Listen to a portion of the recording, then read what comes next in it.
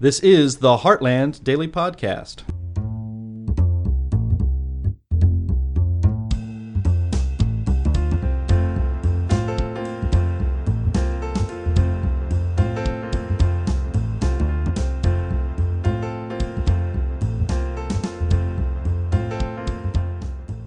Hello and welcome to the Heartland SUSE Daily Podcast. I'm Sterling Burnett, Director of the Arthur B. Robinson Center on Climate and Environmental Policy, and Managing Editor of Environment and Climate News. We hear a lot about going net zero these days from public scolds and fearmongers who say it is the only way to prevent catastrophic climate change. But rarely do they go into what net zero actually means and would require, how our lives would have to change. Going further, some have even called for not net zero, but 100% carbon-free altogether, or even going carbon negative, which require even more radical life adjustments. Here to discuss net zero and zero carbon today is an old friend, former co-worker, and continuing colleague, Isaac Orr. Isaac and I collaborated on work at the Heartland Institute when he was research fellow here, and after leaving Heartland, he became policy fellow in energy and environmental policy at the American Experiment, Minnesota's premier public policy research institute. Aside from appearing regularly as a guest on Heartland's In the Tank podcast, Isaac has authored or co-authored a number of papers analyzing the costs of going net zero that it would impose on our cities, states, and residents in various states. That's what he's here to discuss today. Isaac, thanks for being with us. Hey, Sterling. Thanks for having me. Appreciate it. Isaac, before we jump into your analysis of going zero carbon emissions, for our listeners who may not be familiar with you, maybe they don't listen to In the Tank, please tell us a little about your background, how you came to work on public policy issues, the environment and climate, and at the American Experiment. Yeah, absolutely. So I grew up on a dairy farm in Wisconsin, and that had a really big impact on this because, in the summertime, the cows would get really thirsty because it was hot, and they would drink the water pressure down in our well so much that we didn't have water in the house. So I'd get done doing chores, and I'd want to take a shower, and no water. So when I'm in my environmental geology class in college at UW Eau Claire, we were talking about groundwater pressure, groundwater flows, well pressure, and I thought, well, this is really interesting stuff. So I ended up getting a major in political science, but I also got an advanced minor in geology when I was at Eau Claire. So I've always been interested in the intersection of policy and geology. So when I was in the Wisconsin State Senate, I wrote a bunch of newsletters for the senator that I worked for, and Joe Bast, previous president of the Heartland Institute, read one of those and said, this is great. I'm going to instruct my staff to write like you. And then I just said, well, Joe, why don't you just instruct me to write? And he said, well, thank you. It was in 2012, and donors were depressed because, President Obama had won re-election. So he said, well, we'll put you on a list. And then, I didn't hear anything for months. And then Sam Karnick reached out to me and said, hey, we'd like you to write this paper on hydraulic fracturing for us. And I wrote it, and they liked it enough that they created a position for me. And that's really how I got my start in public policy. So thanks Heartland, and Jay Lair was great. Rest in peace, Jay. I was really sad to see that he had passed because he wrote very, very nice things about that report. And I later learned that Jay said very, very nice things about just about everything he's ever read. He had such a great energy. But he probably had the energy of you, me, and 5 other random people I could pick combined. Absolutely. It's hard to believe he accomplished everything he did. Yep. Yeah. So, but now you're at American Experiment. Tell us a bit about that. Yeah, so since 2018, so almost 5 years, time flies when you're having fun. Wow. I've been working at Center of the American Experiment. We're a Minnesota-based think tank, and this has actually been really great. So I had reservations about leaving Heartland just because I was leaving for a smaller organization, smaller pond, but that really helped me be able to drill down more. So when I was at Heartland, I felt like I was trying to cover too many things and didn't have the ability to really learn one thing. And that's the benefit of working for a state-based organization. So we basically, my colleague Mitch Rolling and I figured out how to, calculate the cost of various electricity technologies and compare that to the existing electric grid. And we've used that modeling that we've put together in over 13 states now. We modeled the cost of the Clean Electricity Performance Program that the Biden administration was trying to work through in Build Back Better. So we helped kill that by performing cost analysis in Arizona and West Virginia to influence, two areas of the country that are maybe a little bit more moderate in their representatives in the Senate. And we've done it for multiple state think tanks. So we've done a lot of work with the John Locke Foundation. We're going to be working with the Mackinac Center for Public Policy in Michigan. So really what we hope to be is the brain trust or the modeling for center-right groups throughout the country.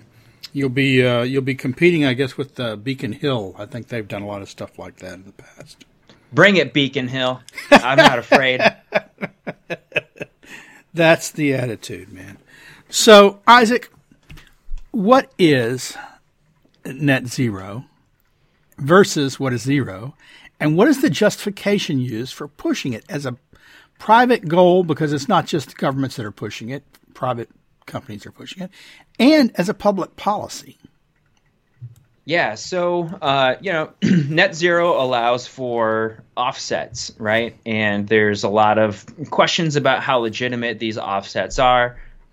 So that's net zero. You want to reduce your emissions as much as you can and use offsets to get to zero. And by emissions, you're talking about carbon dioxide emissions. Correct, yes.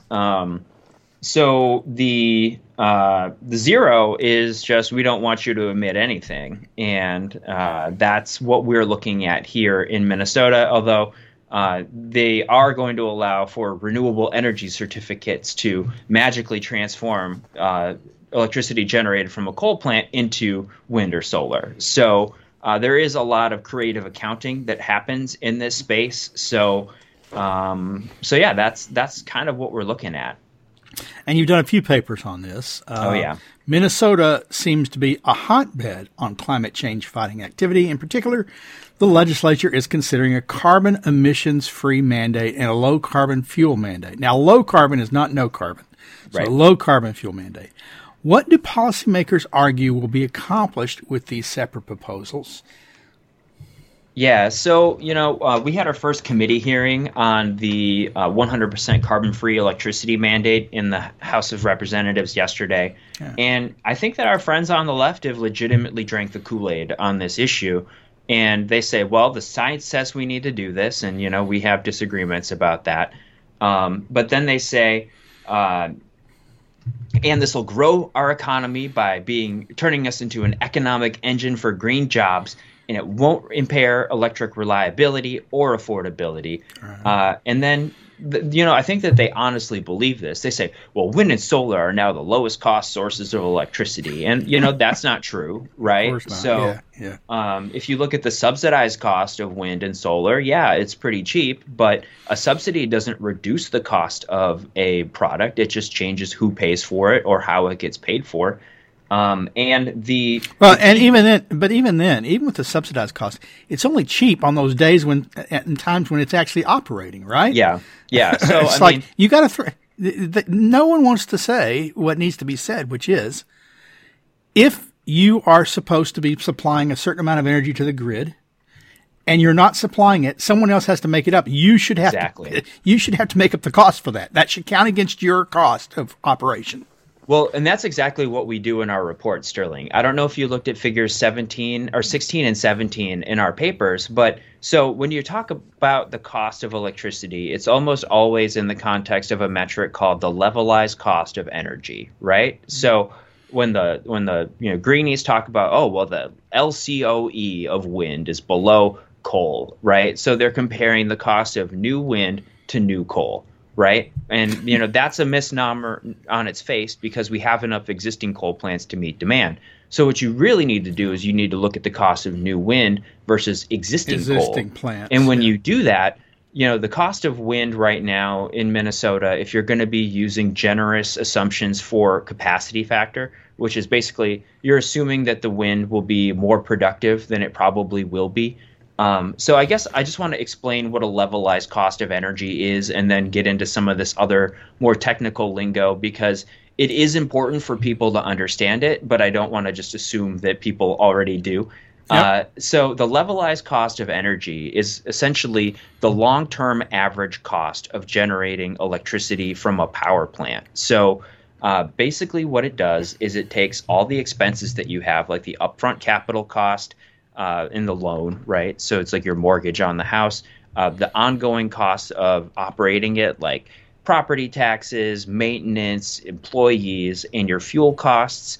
And then you divide that by the number of megawatt hours that will be generated by that facility over its useful lifetime. So you can think of it as the cost of your car on a per mile basis, right? So that's interesting information. And one of the things that Mitch and I add to conversations that we feel is very valuable is we compare the cost of new wind and solar facilities to the existing facilities on the grid by digging through Federal Energy Regulatory Commission Form 1 data.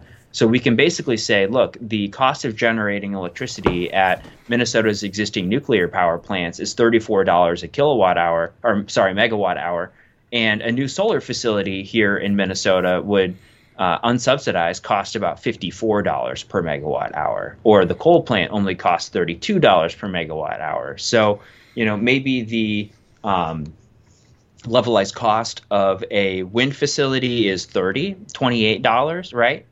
But you're not really thinking about what it costs. So that's the cost of electricity if that wind turbine is performing at its optimal performance over the course of its lifetime. But the problem that we have is as the grid becomes more reliant on wind, solar, and battery storage, you need to start calculating other things into that rather than just this LCOE that's very basic and inappropriate for basically trying to plan an electric grid. And this is what we argue in our reports. You need to look at the cost of the entire system, because wind and solar require a lot more transmission lines to connect these faraway facilities to the population centers that use the electricity. It also increases property taxes because you have more property to tax. It stands to reason.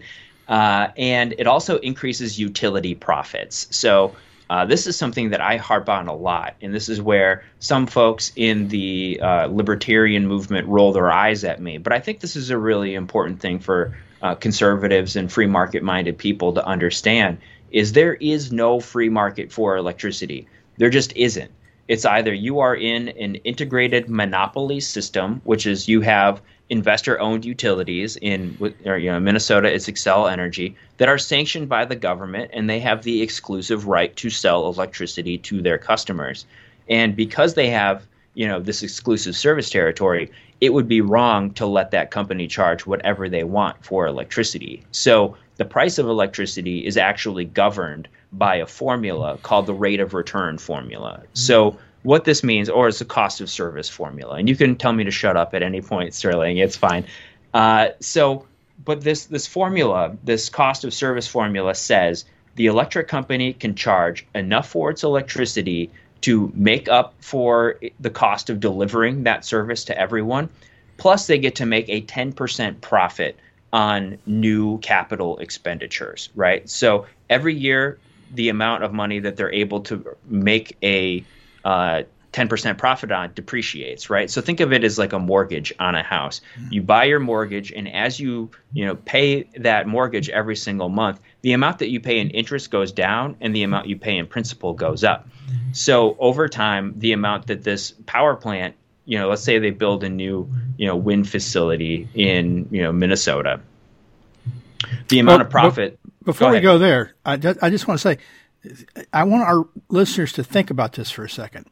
If you've got cost plus a guaranteed 10%, so you ask yourself this: do I want to build a facility that costs $5 million at 10%, or does it profit me more, not a percentage wise, but in absolute revenue, if I build a $50 million facility at 10%?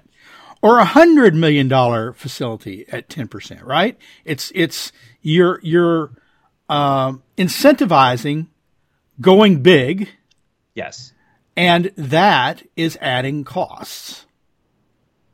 Yeah, in the 60s, or I believe it was in the 70s, utilities were accused of gold plating their facilities. So the investor-owned utility has a big incentive to spend as much as they can get the regulator to approve, right? So, and that's why you see all of these investor-owned utilities saying, we're going to go 100% carbon-free by 2050, because it gives them a license to shut down their existing depreciated assets like their coal plants that are producing the lowest cost, most reliable electricity you can possibly have.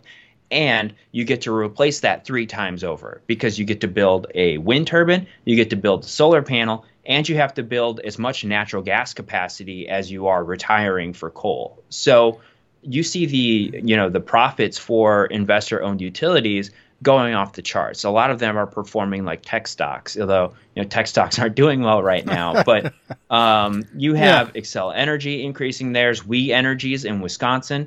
There was a group of Wall Street investors that was calling the former CEO of We Energies the Wizard of Wisconsin, because they were making so much money by shutting down these coal facilities and building new stuff. Yeah, I'm constantly when people tell me, oh well, of course, we got to worry about climate change. Even the utilities are on board. Look, even the utilities, they're shutting down plants. Yeah, well, okay, they paid those plants off. They're not making.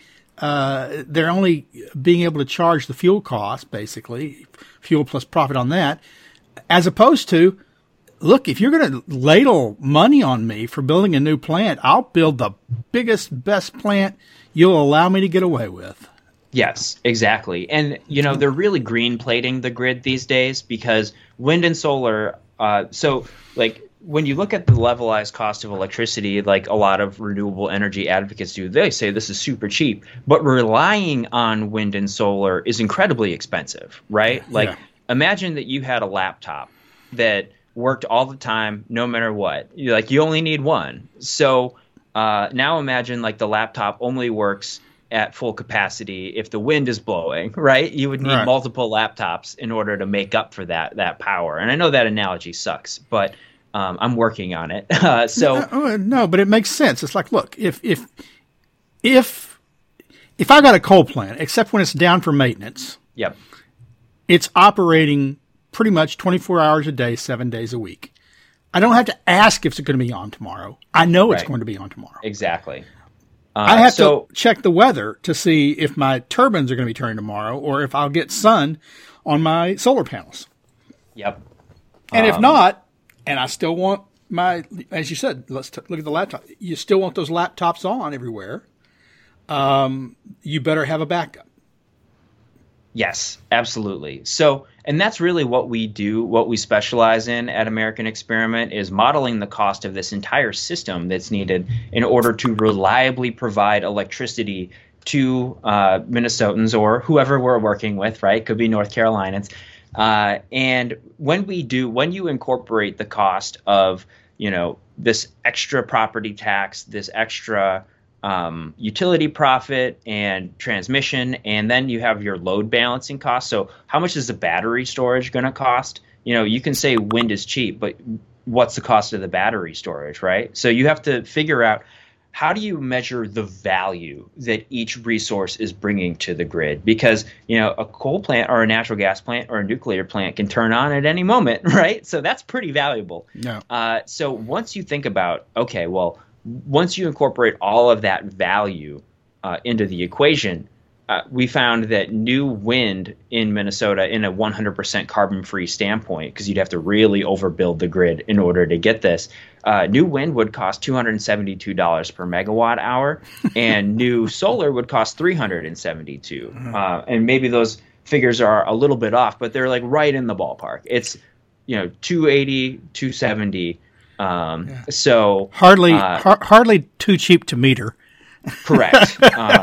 It may be too expensive to meter. Yeah, too expensive to meter. When I hear that, wind's bidding in at a negative price today. It's like, well, okay, for 5 minutes today, it bid in at a negative price, and last week, with the added cost, it was 5 times what I was paying for other sources.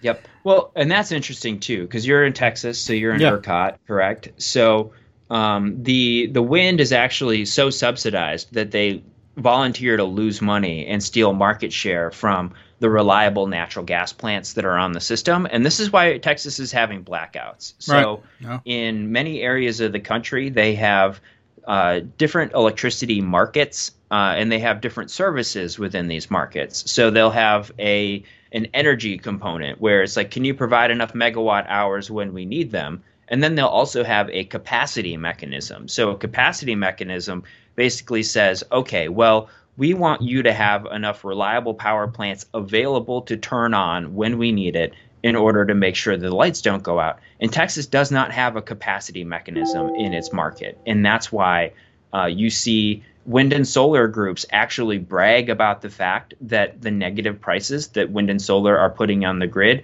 are pushing more reliable generators off the system and forcing them to retire. In 2021, after the blackouts, I found this joint report from the Texas wind and solar groups that was bragging about, we are pushing nuclear, coal, and natural gas plants offline in order to expand wind and solar. And then blackouts happened, right? So we have an enormous problem in this country, and it's because we're not appreciating reliability as the cornerstone of everything. Like, even cost is a secondary consideration to reliability.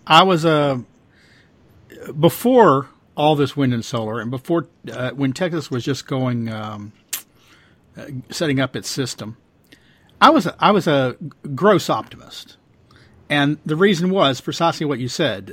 I'd give speeches, and they'd say, "Well, isn't coal going away?" I said, "Oh, of course coal isn't going away."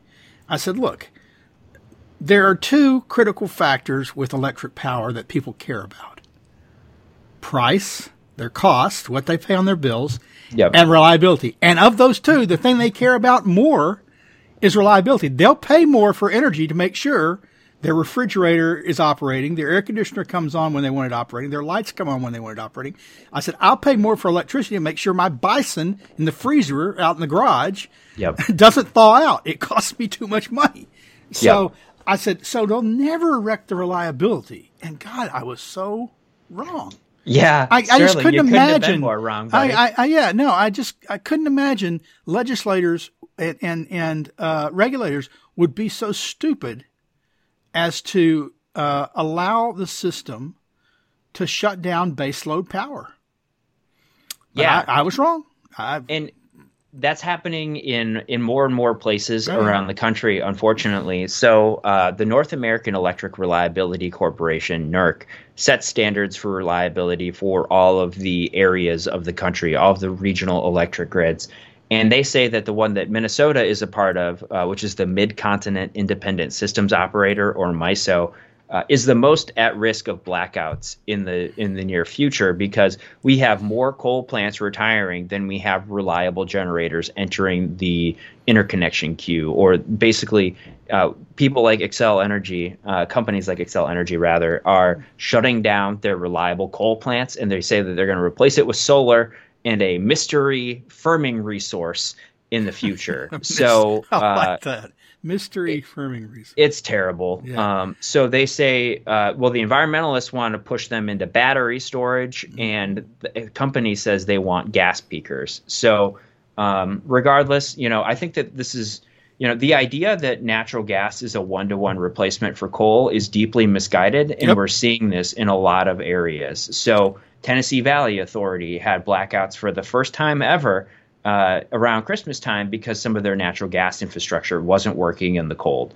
We see the same thing happening in other parts of the country. Like the beauty of a coal plant is that it has a couple months worth of fuel possibly on site at all times, and you can get more rail cars in if you need it, right? So the just-in-time delivery of natural gas, if you have a compressor failure or you have to interrupt so a lot of these natural gas plants have interruptible contracts, which means if you need the natural gas for home heating, it goes to the home heating instead of the natural gas plant. So, and that doesn't work either because all the furnaces need electricity for the blower fans. So Meredith Angwin, if you haven't had her on the show, you need to have her.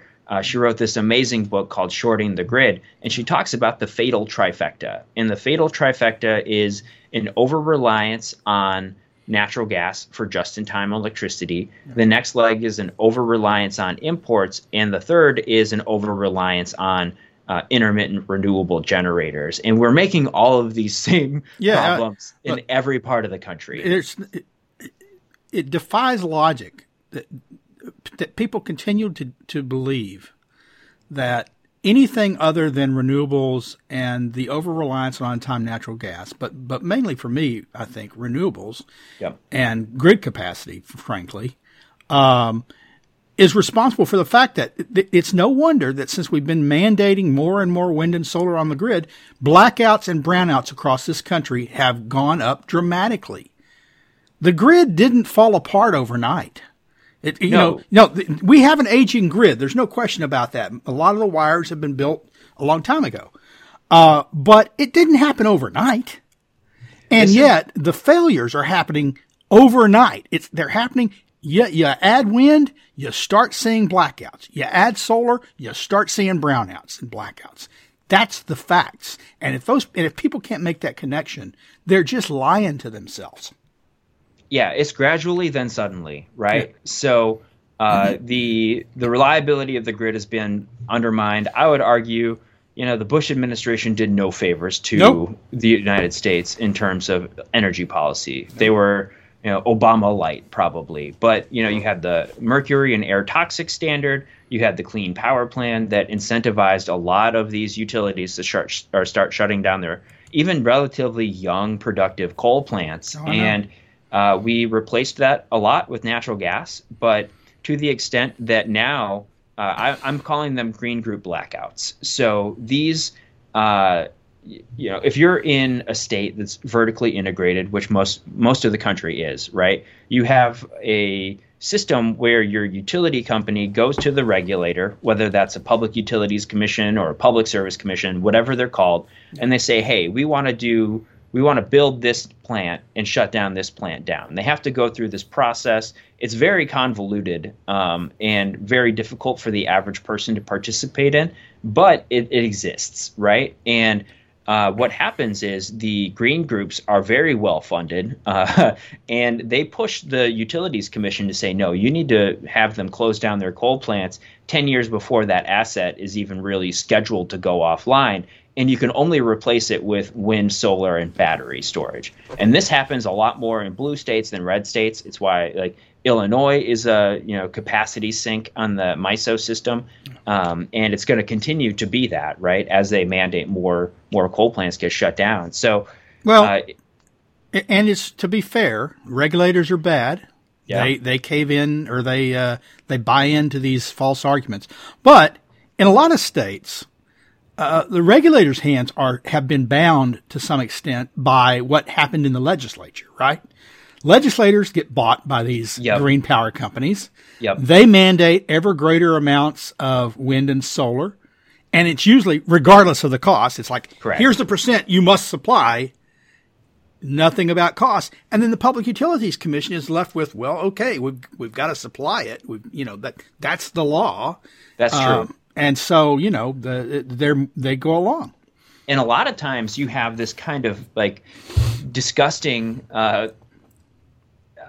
partnership, I will say, between the green groups and the utility companies, right? The utility companies are lobbying for the legislation that requires them to shut down their coal plants so they can build more renewables and increase their corporate profits. So I probably sound like Bernie Sanders on this, but this is not a truly private company. This is a government-approved monopoly, and therefore we have a responsibility as free marketers to try and, they're going to call it picking winners and losers, but we need to start picking winners because otherwise only losers are getting picked, right? Well, and otherwise we're all the losers, right? Correct. We're enshrining an elite and making everyone else the loser at their expense.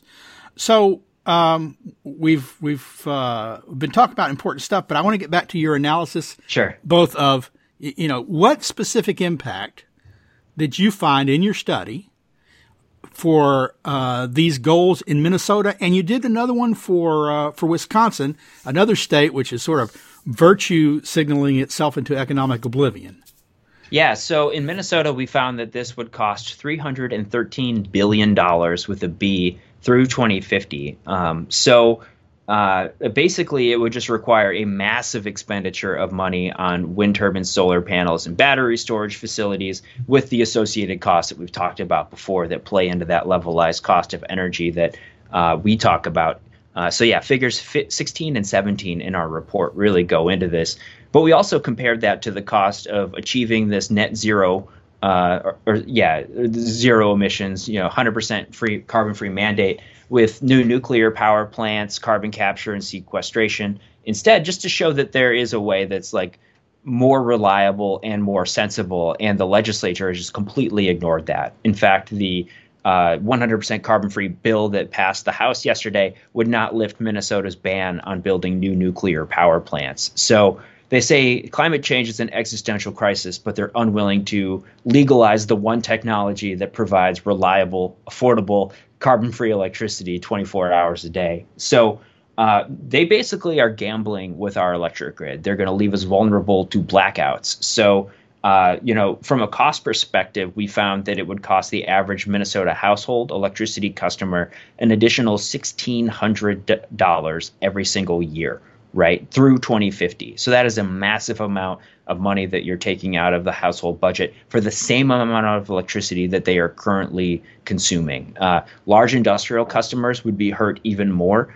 They would pay an additional $222,000 a year. So good luck having an economy like Minnesota's that's heavily reliant on manufacturing and mining when electricity prices are that high. So Minnesota produces about 80 to 90% of the iron ore that's produced in the United States. And those mines use massive quantities of electricity. So there's two mines in northern Minnesota that use as much electricity as Minneapolis and St. Paul, right? So it's pretty wild. They use about enough electricity to power half the homes in the state. So just incredibly energy intensive, and they're already facing pressure from energy prices to shut down. So while we are a big fish in the United States, it's only 2% Minnesota's output of global iron ore production. So we're going to lose those jobs, and those are great paying jobs for normal folks. Like that's the backbone of the northern Minnesota economy, and the folks who are pushing this agenda don't care, and at the same time frustrating. At the same time as you're adding if it's $1,600 a year, so about $130 a month to every household's bill, right? Yep. That's just that's political malpractice.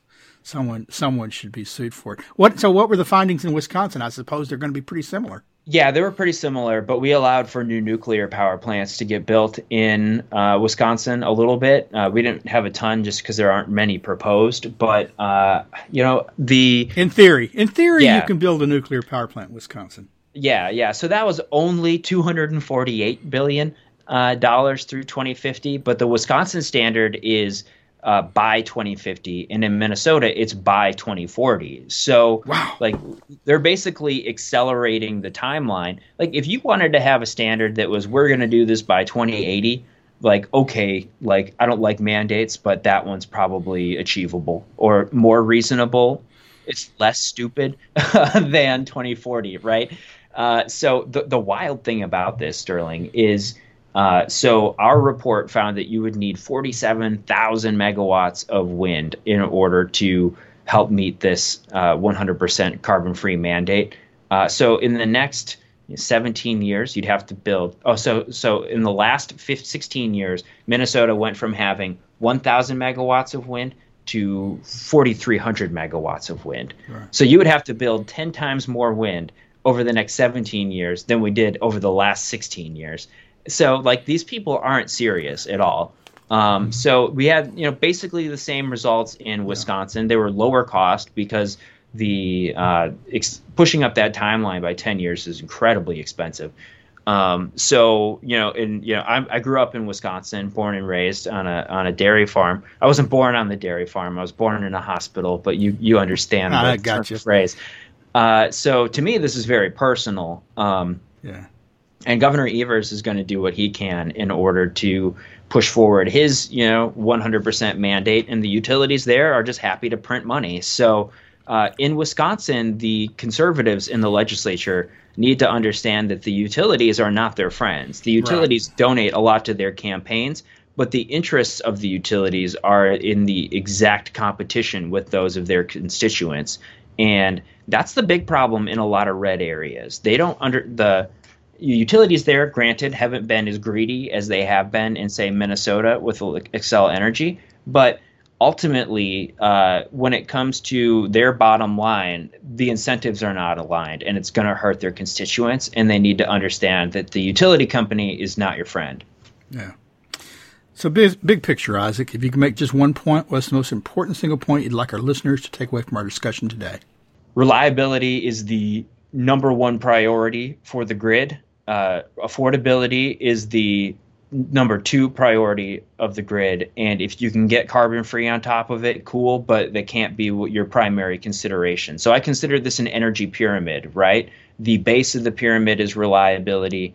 Next is affordability. And the pyramid has been inverted and it's unstable. And that's why we're seeing a bunch of blackouts. And it's going to, the blackouts will continue until policy improves, right, Sterling? Yeah. So we really, really, really need to stop retiring coal plants. That just there needs to be some sort of national moratorium on it. And I know I sound wild when I say that. I used to think people who said that were crazy, 7 years ago when I started working on these issues for Heartland. But now it is like abundantly clear that we're in a reliability hole and we need to stop digging. I proposed in Texas, and I wish they've talked about similar bills, but that every dollar in subsidy that wind and solar get in the state should be taken away from them, and until and given to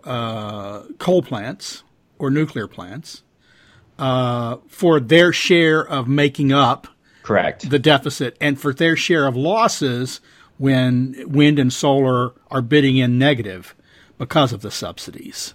Yeah. That doesn't say you can't retire a coal plant, but it keeps coal plants operating because they're now making money, and it, I think, fairly shares the burden of all the wind and solar from the people that have pushed for it. Right? They're benefiting from these subsidies. They go away every time the subsidies disappear. Factories shut down, wind factories shut down for the month that they haven't had an omnibus renewing the wind and solar subsidy, the production tax credit, which tells you they don't make it on their own. They're still not ready for prime time, absent government support. And if to level the playing field, you need to take that support away from them at the state level and say, okay, you're getting this in subsidies. Here's how much of it has to go to keep baseload plants online. So when you fail, and you do, we still have power. Yeah, absolutely. Some folks at Texas Public Policy Foundation are working on that right now. They're calling it a firming requirement. So if you sounds like you know a bunch about it. So about Texas, as a Dallasite who sat in the cold when he never expected to have his power go out in the winter. Who sat under a buffalo blanket for 3 days in the cold as the temperatures inside the house got down to the low 50s. Believe me, I'm very aware of what's going on in Texas. Yeah, we're getting a snowstorm, so I'd probably do some bad stuff for 50 degrees right now, Sterling. But I understand your point. It's not 50 inside my house. I was about to say you're not talking inside your house though. Right. So. Isaac, it's always a pleasure to speak with you. I want to thank you for coming on the show on behalf of myself and our listeners. Hey, thanks for having me. Have me on anytime you like, Sterling. I'll reach back out. Especially, I'm looking forward to your future papers, so we'll have you back on when you got a new paper out for sure. Perfect. Listeners, thanks for checking in on us today. Please check Heartland's website as we follow the work of Isaac Orr and the other scholars at the center of the American experiment, and as we track the progress of energy and environmental laws and regulations that affect you. In addition, please consider attending Heartland's forthcoming 15th International Conference on Climate Change at the Hilton Lake Buena Vista in Orlando, Florida, Thursday, February 23rd through Saturday, February 25th. The conference will have panels and presentations from many of the world's top climate and energy experts discussing the latest climate science and the wrong-headed energy and policy solutions the governments seem determined to impose on us all.